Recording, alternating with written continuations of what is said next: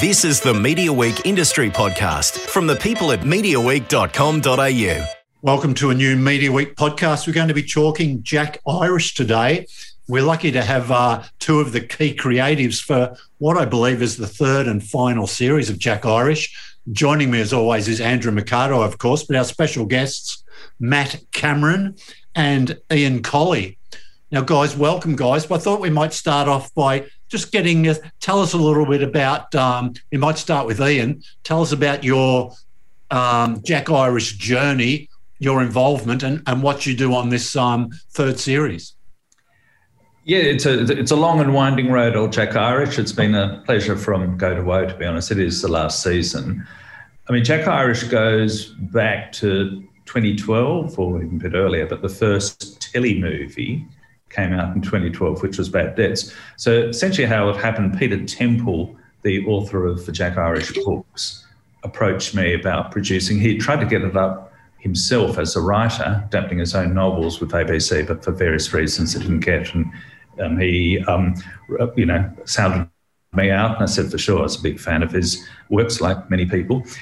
And we initially did a telly movie per book. There are 4 Jack Irish books, and the first one being Bad Debts, and then Black Tide and Dead Point.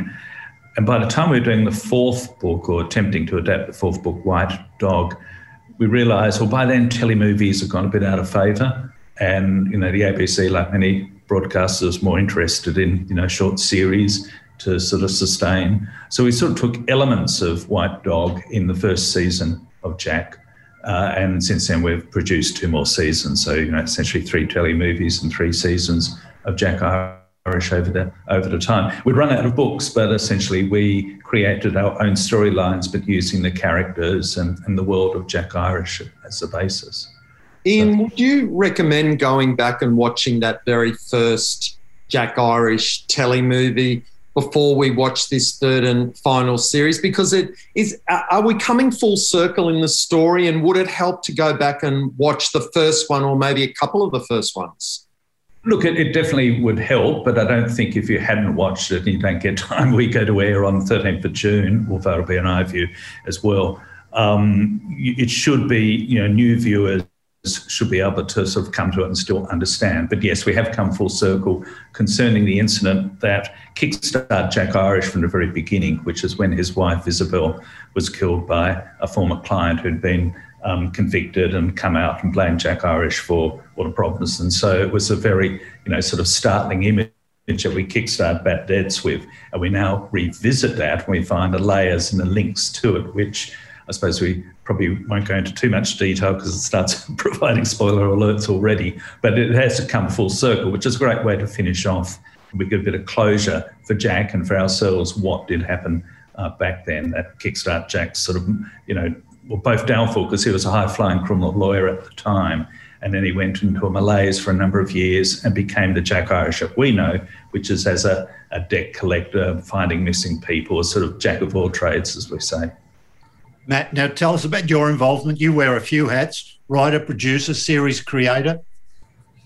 Yes, well, I came on board, right back at the start of the telly movies, although it was Andrew Knight had already written the first telly movie, and I was to write the second one, of Black Tide. So, I've been involved, with it from the outset, and it's been, it's been a fantastic opportunity as a writer, I guess, to stay with something for so long and to get to kind of grow the world of it, obviously starting with a pretty big head start from Peter Temple, but just to, feed off what the actors do each time and then go see an opportunity for the next storyline for that character based on what those actors give you. So, it's been this, and, we've come to the finale now, and I guess we really wanted to own our finish, try and get in before we get shunted unceremoniously out the door. But I think it has been it seems to me a very much loved series, and we felt it was important to try to find a way to end it to satisfy those viewers. Matt, do you think you were brought into the world of Jack Irish because of your comedy writing background? I mean, you've done a lot of sketch comedy and written for Micallef and Eric Bana. And I mean, Jack Irish, there's a real thread of larrikin humour through that as well. Yeah, well, I mean, I got my first opportunity in television writing through Andrew Knight. And of course, it was his company that produced a lot of those shows. And he's been throwing me bones and scraps from his table for a long time. So I was pretty, pleased to come on board with this show because I had worked with Guy Pearce before in a theatre show of mine. So, I mean, it was just a bit of a dream team, really, from the outset. But I mean, I think the comedy part of Jack Irish has always been important. It was there in the books, and Andrew and I certainly both like to write our dramas with comedy in them, so they don't just become unrelentingly earnest and grim. Because I don't think life, is like that.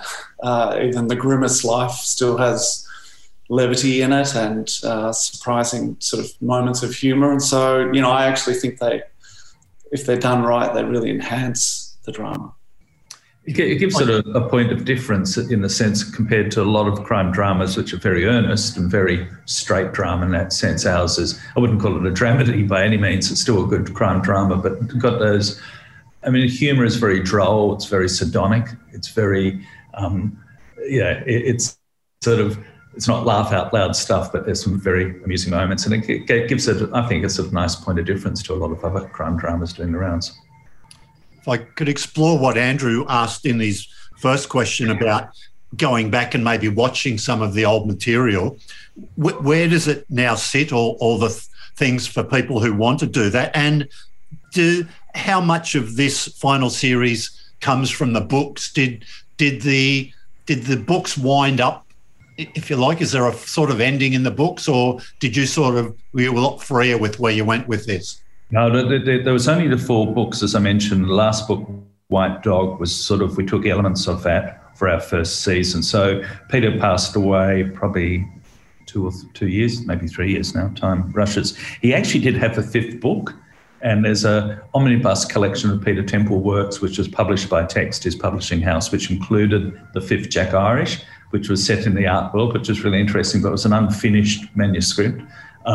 We haven't taken any of that because it actually only was released. So no, it's sort of, it was really Matt and the writing team that came up with the idea of revisiting the incident that kickstarted the Isabel assassination and using that as a bookend, or it's a book in the sense of a device to come full circle, as we say. In terms of viewers or listeners can go to ABC iView. All the Jacks are up there now, which is fantastic. The 3 telly movies plus the former 2 seasons. And there's also, I think, on the ABC iView, maybe on Facebook or social media, a short refresher, which is all of Matt, it's about 2 or 3 minutes, I can't remember now, which essentially gives everyone a bit of a recap on the characters and the world of Jack, including the Isabel situation. So that's quite a good, if you don't have time, if you're time poor, then at least watching a refresher is a good way of kickstarting the last season with. Yeah, and I think, I mean, as we know, audiences are incredibly sophisticated now with their sort of story, their approach to story. So, I really think we do provide in this final series enough of the kind of triggers and clues that they need to kind of keep up. But I think especially with crime stories, audiences, they don't miss a trick. So they can get there just through watching this series cold. But as Ian says, I think it would enrich it for them if they've watched more. But up to them. There's such a massive worldwide audience for Jack Irish. Now, it feels to me like I've seen it on just about every streaming platform. You say it's back on iView now. It's been on Netflix. I feel like maybe I've seen it on Stan for a while. Right. No, it's on both Netflix and Stan. We can't get enough. We're just, you never get enough Jack. Wherever you go, it's like Big Brother is there. No, look, it's, in Australia particularly, it's a much-loved program, which is great. It's one of ABC's, if not highest rating, certainly highest rating program. So I think they're feeling very confident about how it'll be received this last season. We're very confident. We just think it's a cracker last season. And it's done well internationally as well.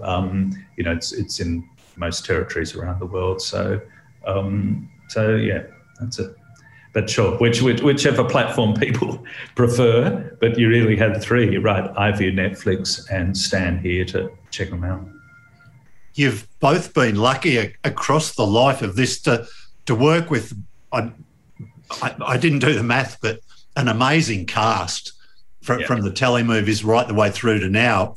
And we should start off that, of course, by paying tribute to Guy Pearce. I mean, he was a reasonably established international star when you first started already, wasn't he? Oh yeah, we haven't kickstarted Guy Pearce's career. I mean, it was a huge coup really to get him, I would say.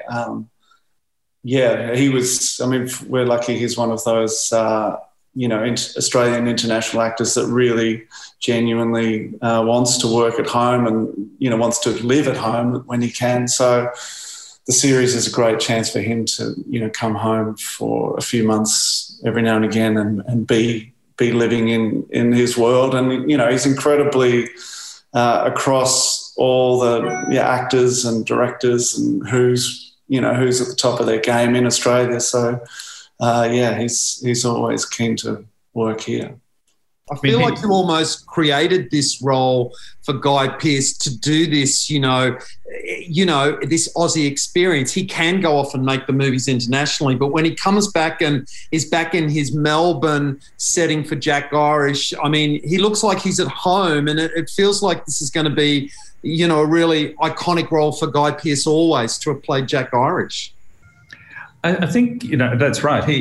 He really engaged with the material. I mean, obviously having people like Matt and Andrew and their connections with Guy from the outset. I'm not totally sure if he'd read the books beforehand, but obviously once he started reading the books plus the script, I think that the character really, spoke to him. He actually had a background in Aussie rules as a Geelong Juniors. Is that right, Matt? So there was a little bit of the AFL connection. And he wasn't, if you've read the books by Peter Temple, Jack Irish is a sort of full forward, so he's much bigger, taller build than perhaps our Guy. But he just basically made the characters his own. So whenever I read the books now, all I hear is Guy Pearce's voice. Guy's a Collingwood 6-footer, and as opposed to the Temple's huge ruckman. But yeah, I mean, I think what's underestimated about Guy often is actually his sort of comic abilities, and he really does provide such a kind of strong sort of wry centre for the drama. But then, as we know, I mean, it's quite extraordinary to watch him at work on set and just see how, when a scene is a big scene and it's a kind of high wattage moment, or you've got to sort of really go deep, he sets the bar pretty high and seemingly effortlessly. Which of the other cast members we get to see in this final series have been along for the complete journey? Look, I think all the key ones, essentially. So you've got Shane as Barry Tregear, who has a key role.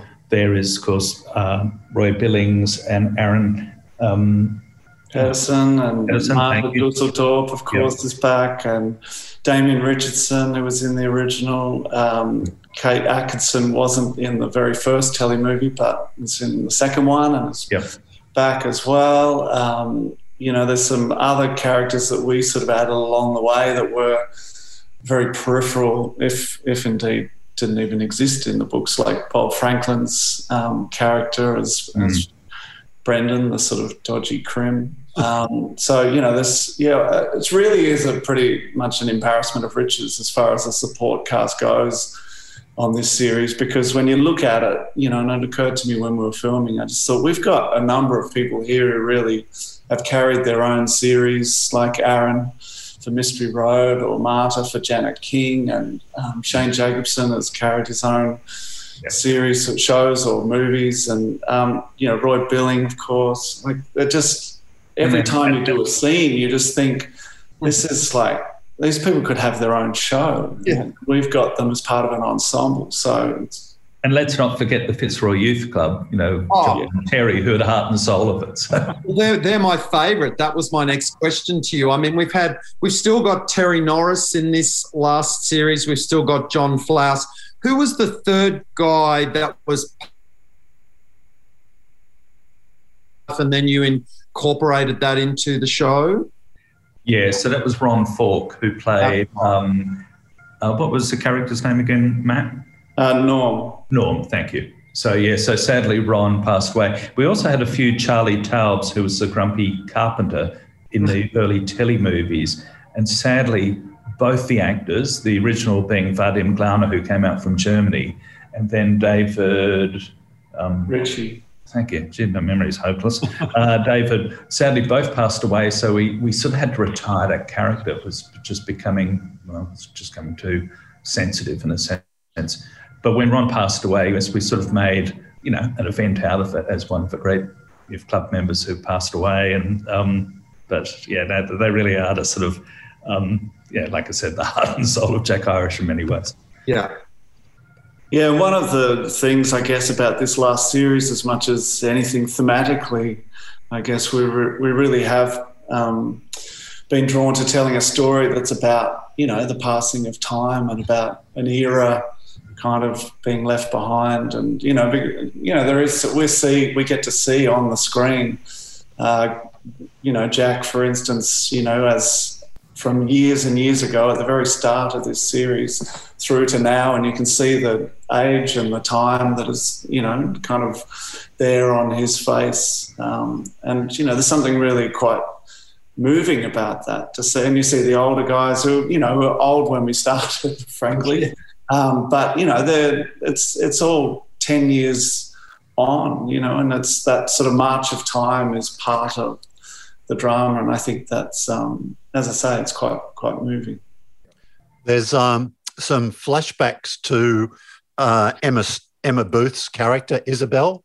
Yep. Just refresh our memory. How much did she appear? Look, I think we can safely say we used most of the flashbacks. We wanted to get her in, but COVID. Remember, so this, just a recap, we were going to start filming in March last year.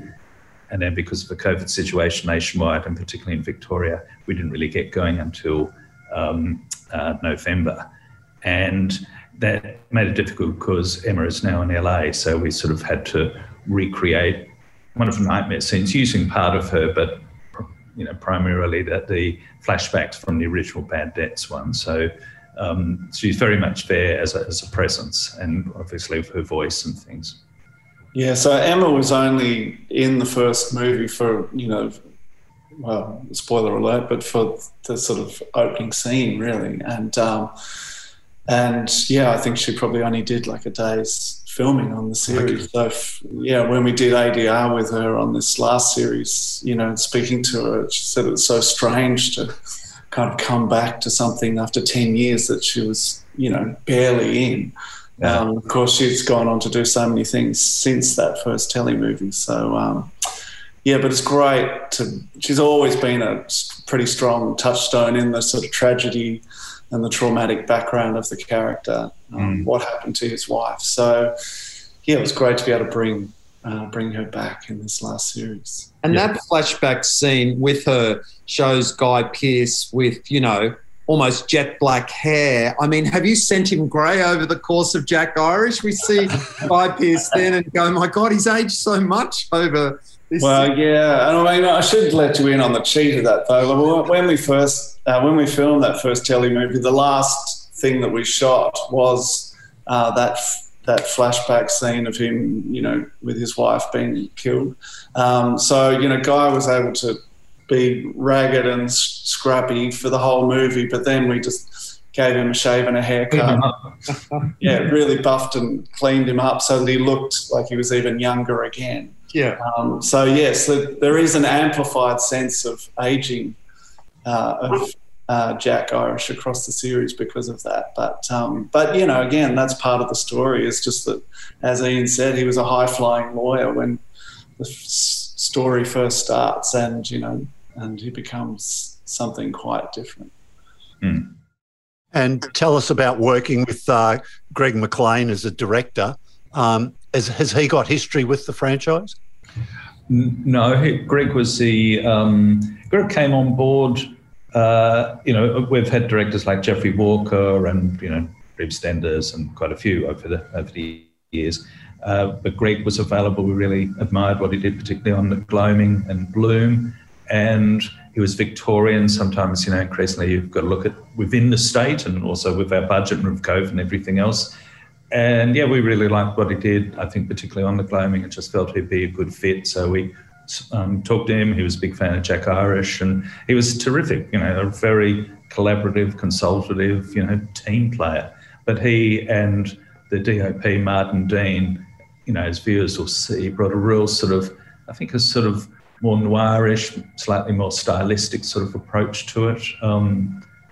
Matt, what do you think? Yeah, well, I agree. I mean, it was really great to get a fresh eye on this last series, and I guess, Greg definitely brought that, and with Martin, created a different look that in some respects won't, it'll feel like a continuation, but it is, noticeable difference. They use, different cameras, anamorphic lenses, and, there's sort of something just tangibly feels different about the light and the look of the show. So, and we felt like that was really important for us, not to just be kind of going along doing the same as we've done before. We want to keep challenging ourselves and invigorating the show. And, as we said, it's, we began this sort of 10 years ago, and television has changed so much in 10 years. There's so many, it's become really kind of premium sort of storytelling medium in a lot of ways. So it's important to us to keep pushing the envelope, as it were.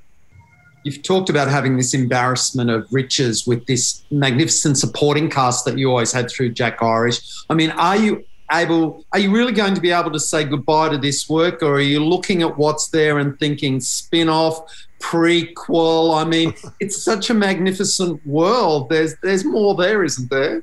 I think Matt wants to do the Christmas special. But, no, look, I think, it's interesting. I do another show called Dr. and we're basically called time on that as well. And I think you need to know when to call time on shows, likewise with Rake.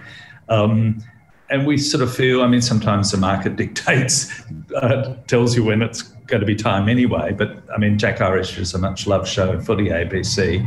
But, we sort of feel we've milked it in terms of various story elements. And because we've come the full circle now with this last season, with the revisiting the Isabel massacre, that, what we sort of feel now is a good time, and perhaps we'd love to work with Guy and others on a new show for ABC. So it's just a matter of finding what maybe that new show is. Matt and I'll think of something else. But I think eventually got to draw the line in the sand, and we feel this is a really strong last season to go out with. Could I ask you, Ian, a bit about the commercial success of the program? Have you had sort of joint commissioning partners internationally, or has it just gone out to marketplace each season? Yeah, the latter. So we have an international distributor called DCD. So DCD came up, they're a UK-based, and they have, I think they're on board Slap at the beginning, and of course Rake. So they've sort of been involved in, premium Aussie drama since, certainly the that sort of semi-renaissance of the Slaps and the Rakes and others of this, when ABC were really churning out, great quality drama again, before even the streamers were coming on board. And anyway, so they've been our distributor really from the beginning, and they then sell to Acorn in the US. It was Fox in the UK. I think Sundance now has it as well, PBS. So there's a great range of different sort of broadcasters, both in Europe and North America. So, and I was just wondering, with the proliferation of streaming services, is it a good time to be selling content? Is it? I don't know if it'll last forever, maybe, but is it a good time to have content to sell? Oh, definitely. I mean, I think now DCD, so originally I should say our distributor for the telemovies was ZDF. ZDF Enterprises are a German one.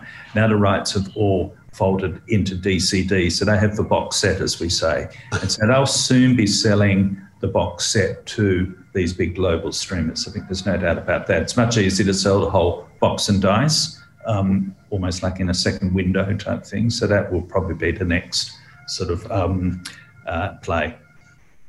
What's the strangest experience you've had with all of these people watching around the world? You know, have you discovered some mad Vietnamese fan or something? Like, where's the strangest international audience reaction you've had? I mean, for me, I would have to say I would have no connection to that. I'm not somebody who sort of follows social media or anything like that, so I'm not sure if there's that kind of online feedback. But it's just not something kind of I come across. It'd be interesting to do so. I mean, I know the show plays in lots of different places, and there must be some really sort of unlikely viewers of the show, but it's not something we've had contact with, to be honest. No, look, I do remember very early on, it's not so much the audience feedback overseas, but the distributor, who was, like I said, the German distributor from ZDF, who really enjoyed the show, but they said, we find it really hard selling the old guys talking about Aussie rules. That was totally alien to them. I thought, well, we're not going to change that. You know, that's our show, and surely they can get it. But that was more thinking, really, you know, just because they don't understand Aussie rules, that's a problem for it. But, it's nice to think there might be people all around the world Googling the Fitzroy Football Club, trying to work out what's all this about. Yeah. So. Well, it is. And I mean, as we know ourselves, I mean, because we watch so much content from the rest of the world, it's, it's amazing what you kind of don't need to know in order to still get a show. You know, you can because the symbols of these things are kind of universal. You know, a sort of a loser football team or sporting team is the same in England, it's the same in America, it's the same in Europe, it's the same the world over. So, I think those, as we know, the most universal stories really are kind of the ones that are really specific, and that's what Peter Temple did so well. He didn't just make it a Melbourne story, he made it a Fitzroy, a suburb in Melbourne story, and in doing so, it becomes really particular, and then it actually, of course, becomes, if it's human, it becomes really universal. When Peter and I were discussing, in the early days of Jack Irish, Peter was a very hardened St Kilda fan. At that time, St Kilda were really the Fitzroy of the comp, the cellar dwellers, and so it just fitted his whole sort of slightly cynical view of life. Matt, could I ask you about how we've mentioned once during this interview how TV has changed over the years, the years you've been writing for television. How do you feel about the medium of free-to-air TV? It seems they're not commissioning a lot of drama, that's sort of drifting maybe to the streaming services.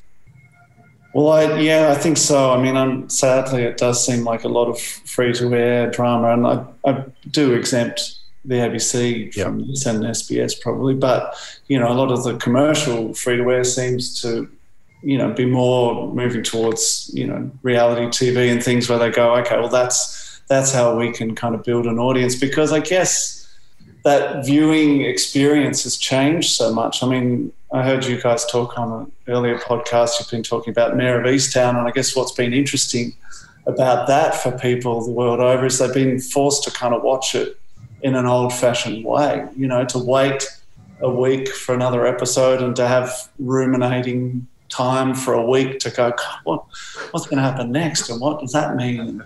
All those things used to kind of really tap into the way drama was made and told, and particularly for, I guess, free-to-air networks. But audiences, of course, now, they want it now, and they can get it now. And so I guess, it's in some respects it makes sense that it's sort of streaming TV where drama is more prominently housed, and same with the ABC, which is, of course, is so strong with its iView. It's such a big part of how people watch dramas. You also see everything. So much, high-end quality stuff now with the streamers. And I talk about Dr. Doctor a lot, Ian, because if we talk about take out the ABC and talk about Australian drama on Australian free-to-air commercial networks, It always feels to me like they're trying to play it very safe to go for this broad audience. And yet Dr. Doctor, to me, represents a moment when Channel 9 commissioned a show with an anti-hero, a kind of a bad guy, Roger Corso, that could have sat very comfortably in a cable drama. It's like they incorporated that form of storytelling into a commercial drama, and it worked. And when I see shows that don't do that, I think, why isn't everyone going back to that Dr. Doctor model? They did it so beautifully, brought the two worlds together, and here you are still going strong on Channel 9 all these years later. Yeah, I agree. And I think, it's, full kudos to 9 for supporting us, and we've got 5 seasons out, which has been fantastic. And I think they were a bit brave, and they need to be now, because the days of doing broad drama, as you said, with the heroic things, we people are so much more sophisticated in their viewing habits. They view so much more drama from, Breaking Bad, all those things where basically the protagonist is flawed, is often an anti-hero. And that's why we like and can relate to them, because we can see a bit of ourselves in there. And so they're more honest in a sense. And I think that's where, look, the networks, the 3 commercial networks are having to seriously rethink how they do it now, because obviously they're not getting the eyeballs they once got. People don't watch appointment TV anymore, when I say anymore, not as much as they used to, because we can generally do catch up and we can watch it when we want to watch it. And drama's not something where, like football or like sport, where you must watch it, otherwise the results come and go on and you move on. You can watch it at your own time. We're all playing catch up a bit of Mayor of Easttown because we love it so much, but we don't sort of wait at 8:30 on a Monday to watch it. We eventually catch up with it. So, yeah, it's just, it's a different world now, isn't it? And I think all the broadcasters and the news streamers here and the producers who are providing content to them are having to adjust, and it's still very much, feels like everything's still in a bit of state of flux at the moment, which is both, curious and scary. Ian, I'd love to get your thoughts on Australian content regulation. I know it was debated in Canberra yesterday. I heard a bit of the politicians standing up for on either side of the argument about whether streaming services should be sort of have a limit to the number of hours they should make, or sort of targets they should set. Where do you sit on that? Look, to be honest, I'm still assessing. I can see both points of view. I certainly think if streamers can, for example, the recent Amazon launch, with the number of programs they announce, if the streamers can voluntarily get there in terms of providing, a sizable amount of local production, then perhaps you don't need the heavy hand of regulation. But it's a question of whether they do, properly invest in local content, because there's definitely, people aren't watching, as we just talked about, TV or TV drama in the traditional sense. And we need these markets, and they are benefiting from all the eyeballs, and they need to give back to the community in terms of supporting the local industry. Now, whether that's through a sort of heavy quota or expenditure requirement, or whether it's some voluntary scheme through, the regulators, I suppose the jury, we're still looking at both sides, and I haven't totally come to a fixed opinion at the moment, but they definitely need to be supporting the industry here. Yeah, just to weigh in on that, I certainly, as a storyteller myself, I feel like it's incredibly important that the government kind of does everything that it can to protect the Australian voice and Australian storytelling, and I don't actually believe they do enough. I think it's fair. One of the disadvantages we have in Australia is that we speak English. So, American and English shows, the audience will watch those going, oh, well, that still feels like my story, but it's not the same. The part of the reaction people have to Jack Irish, Australian audiences have to Jack Irish, is because it completely speaks to them on a really deep level, and so we need to kind of protect our ability to tell those stories. And, it is hard to, certainly any time as a writer I speak to, Americans to try to get something made, we do speak a different language. They're not the same, and the stories that the writers on Jack Irish can write are very, we can tap into something, much deeper and truer if it's an Australian story. And we need to kind of find a way to make sure that we're able to make those shows, because let's face it, big American global streaming companies don't sort of set out to go, you know what, I'd love to tell a really small, intimate Australian story and get that right. That's not their business model at all. So we've got to help protect that, I think. I mean, speaking English is both an advantage and a disadvantage, because the thing is that the UK and the US produce so much programming that there's less of an incentive for those streamers to get Australian as well, because they're sort of overwhelmed. So that's why they're investing more in non-English speaking countries, from India to South America to Europe. So that's where it gets challenging for us, because, it was only last year before COVID that the US were, in production doing 500 shows a year or something to that amount. So, that's hard to compete against. But what's even more reason, though, as Matt said, that we need some form of regulation, how the system, how it actually operates in practice. I think we need to go through various models, but there's definitely a need for a commitment for local production from the streamers here. Just for me to finish up my set of questions today, I'd like to hear a little bit about you, from both of you, what sort of next that you're able to talk about so far. Ian, you said you're at a, not crossroads, but you're at a point in your career where a couple of things are finishing up. That must be exciting, but maybe also a bit scary. Is it, about what's next? Yeah, I mean, so just from a purely business point of view, it's good to have a repeat season around the corner. And nothing's been announced about Dr. Doctors yet, but certainly, as we said, we have Jack Irish. But that's okay. We're always developing, and we've got, I'm not sure I can talk about, but we have a big show we're doing with Warner Brothers Australia at the moment. So that'll probably get announced soon. And that's an exciting show that we're working on.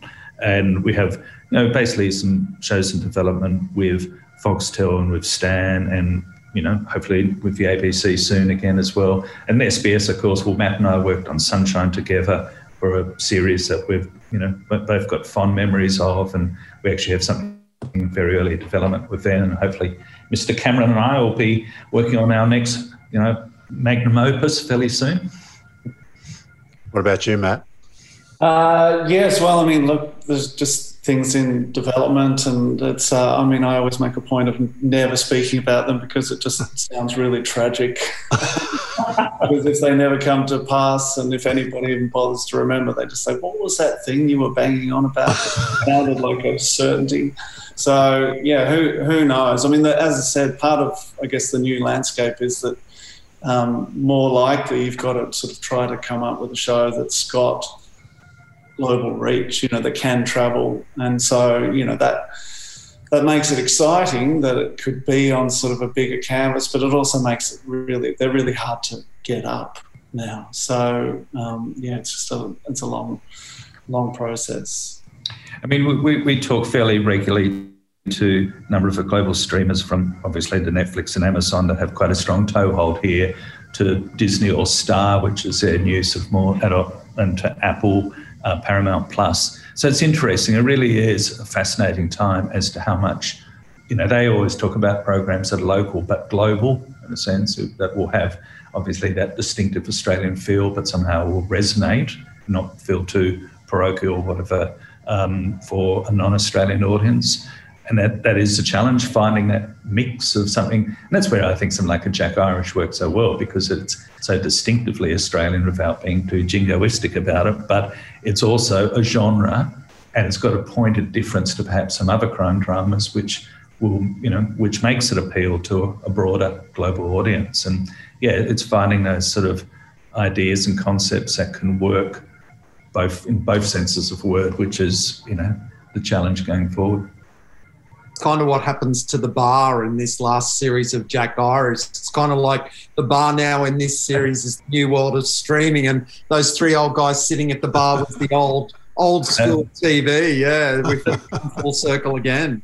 Well, that's right. So, I mean, the Prince of Prussia, which is the bar in Jack Irish, is probably, emblematic of the change that we're going at, because it has also had to change. It was the last sort of non-gentrified pub, basically in Melbourne, but certainly in Fitzroy.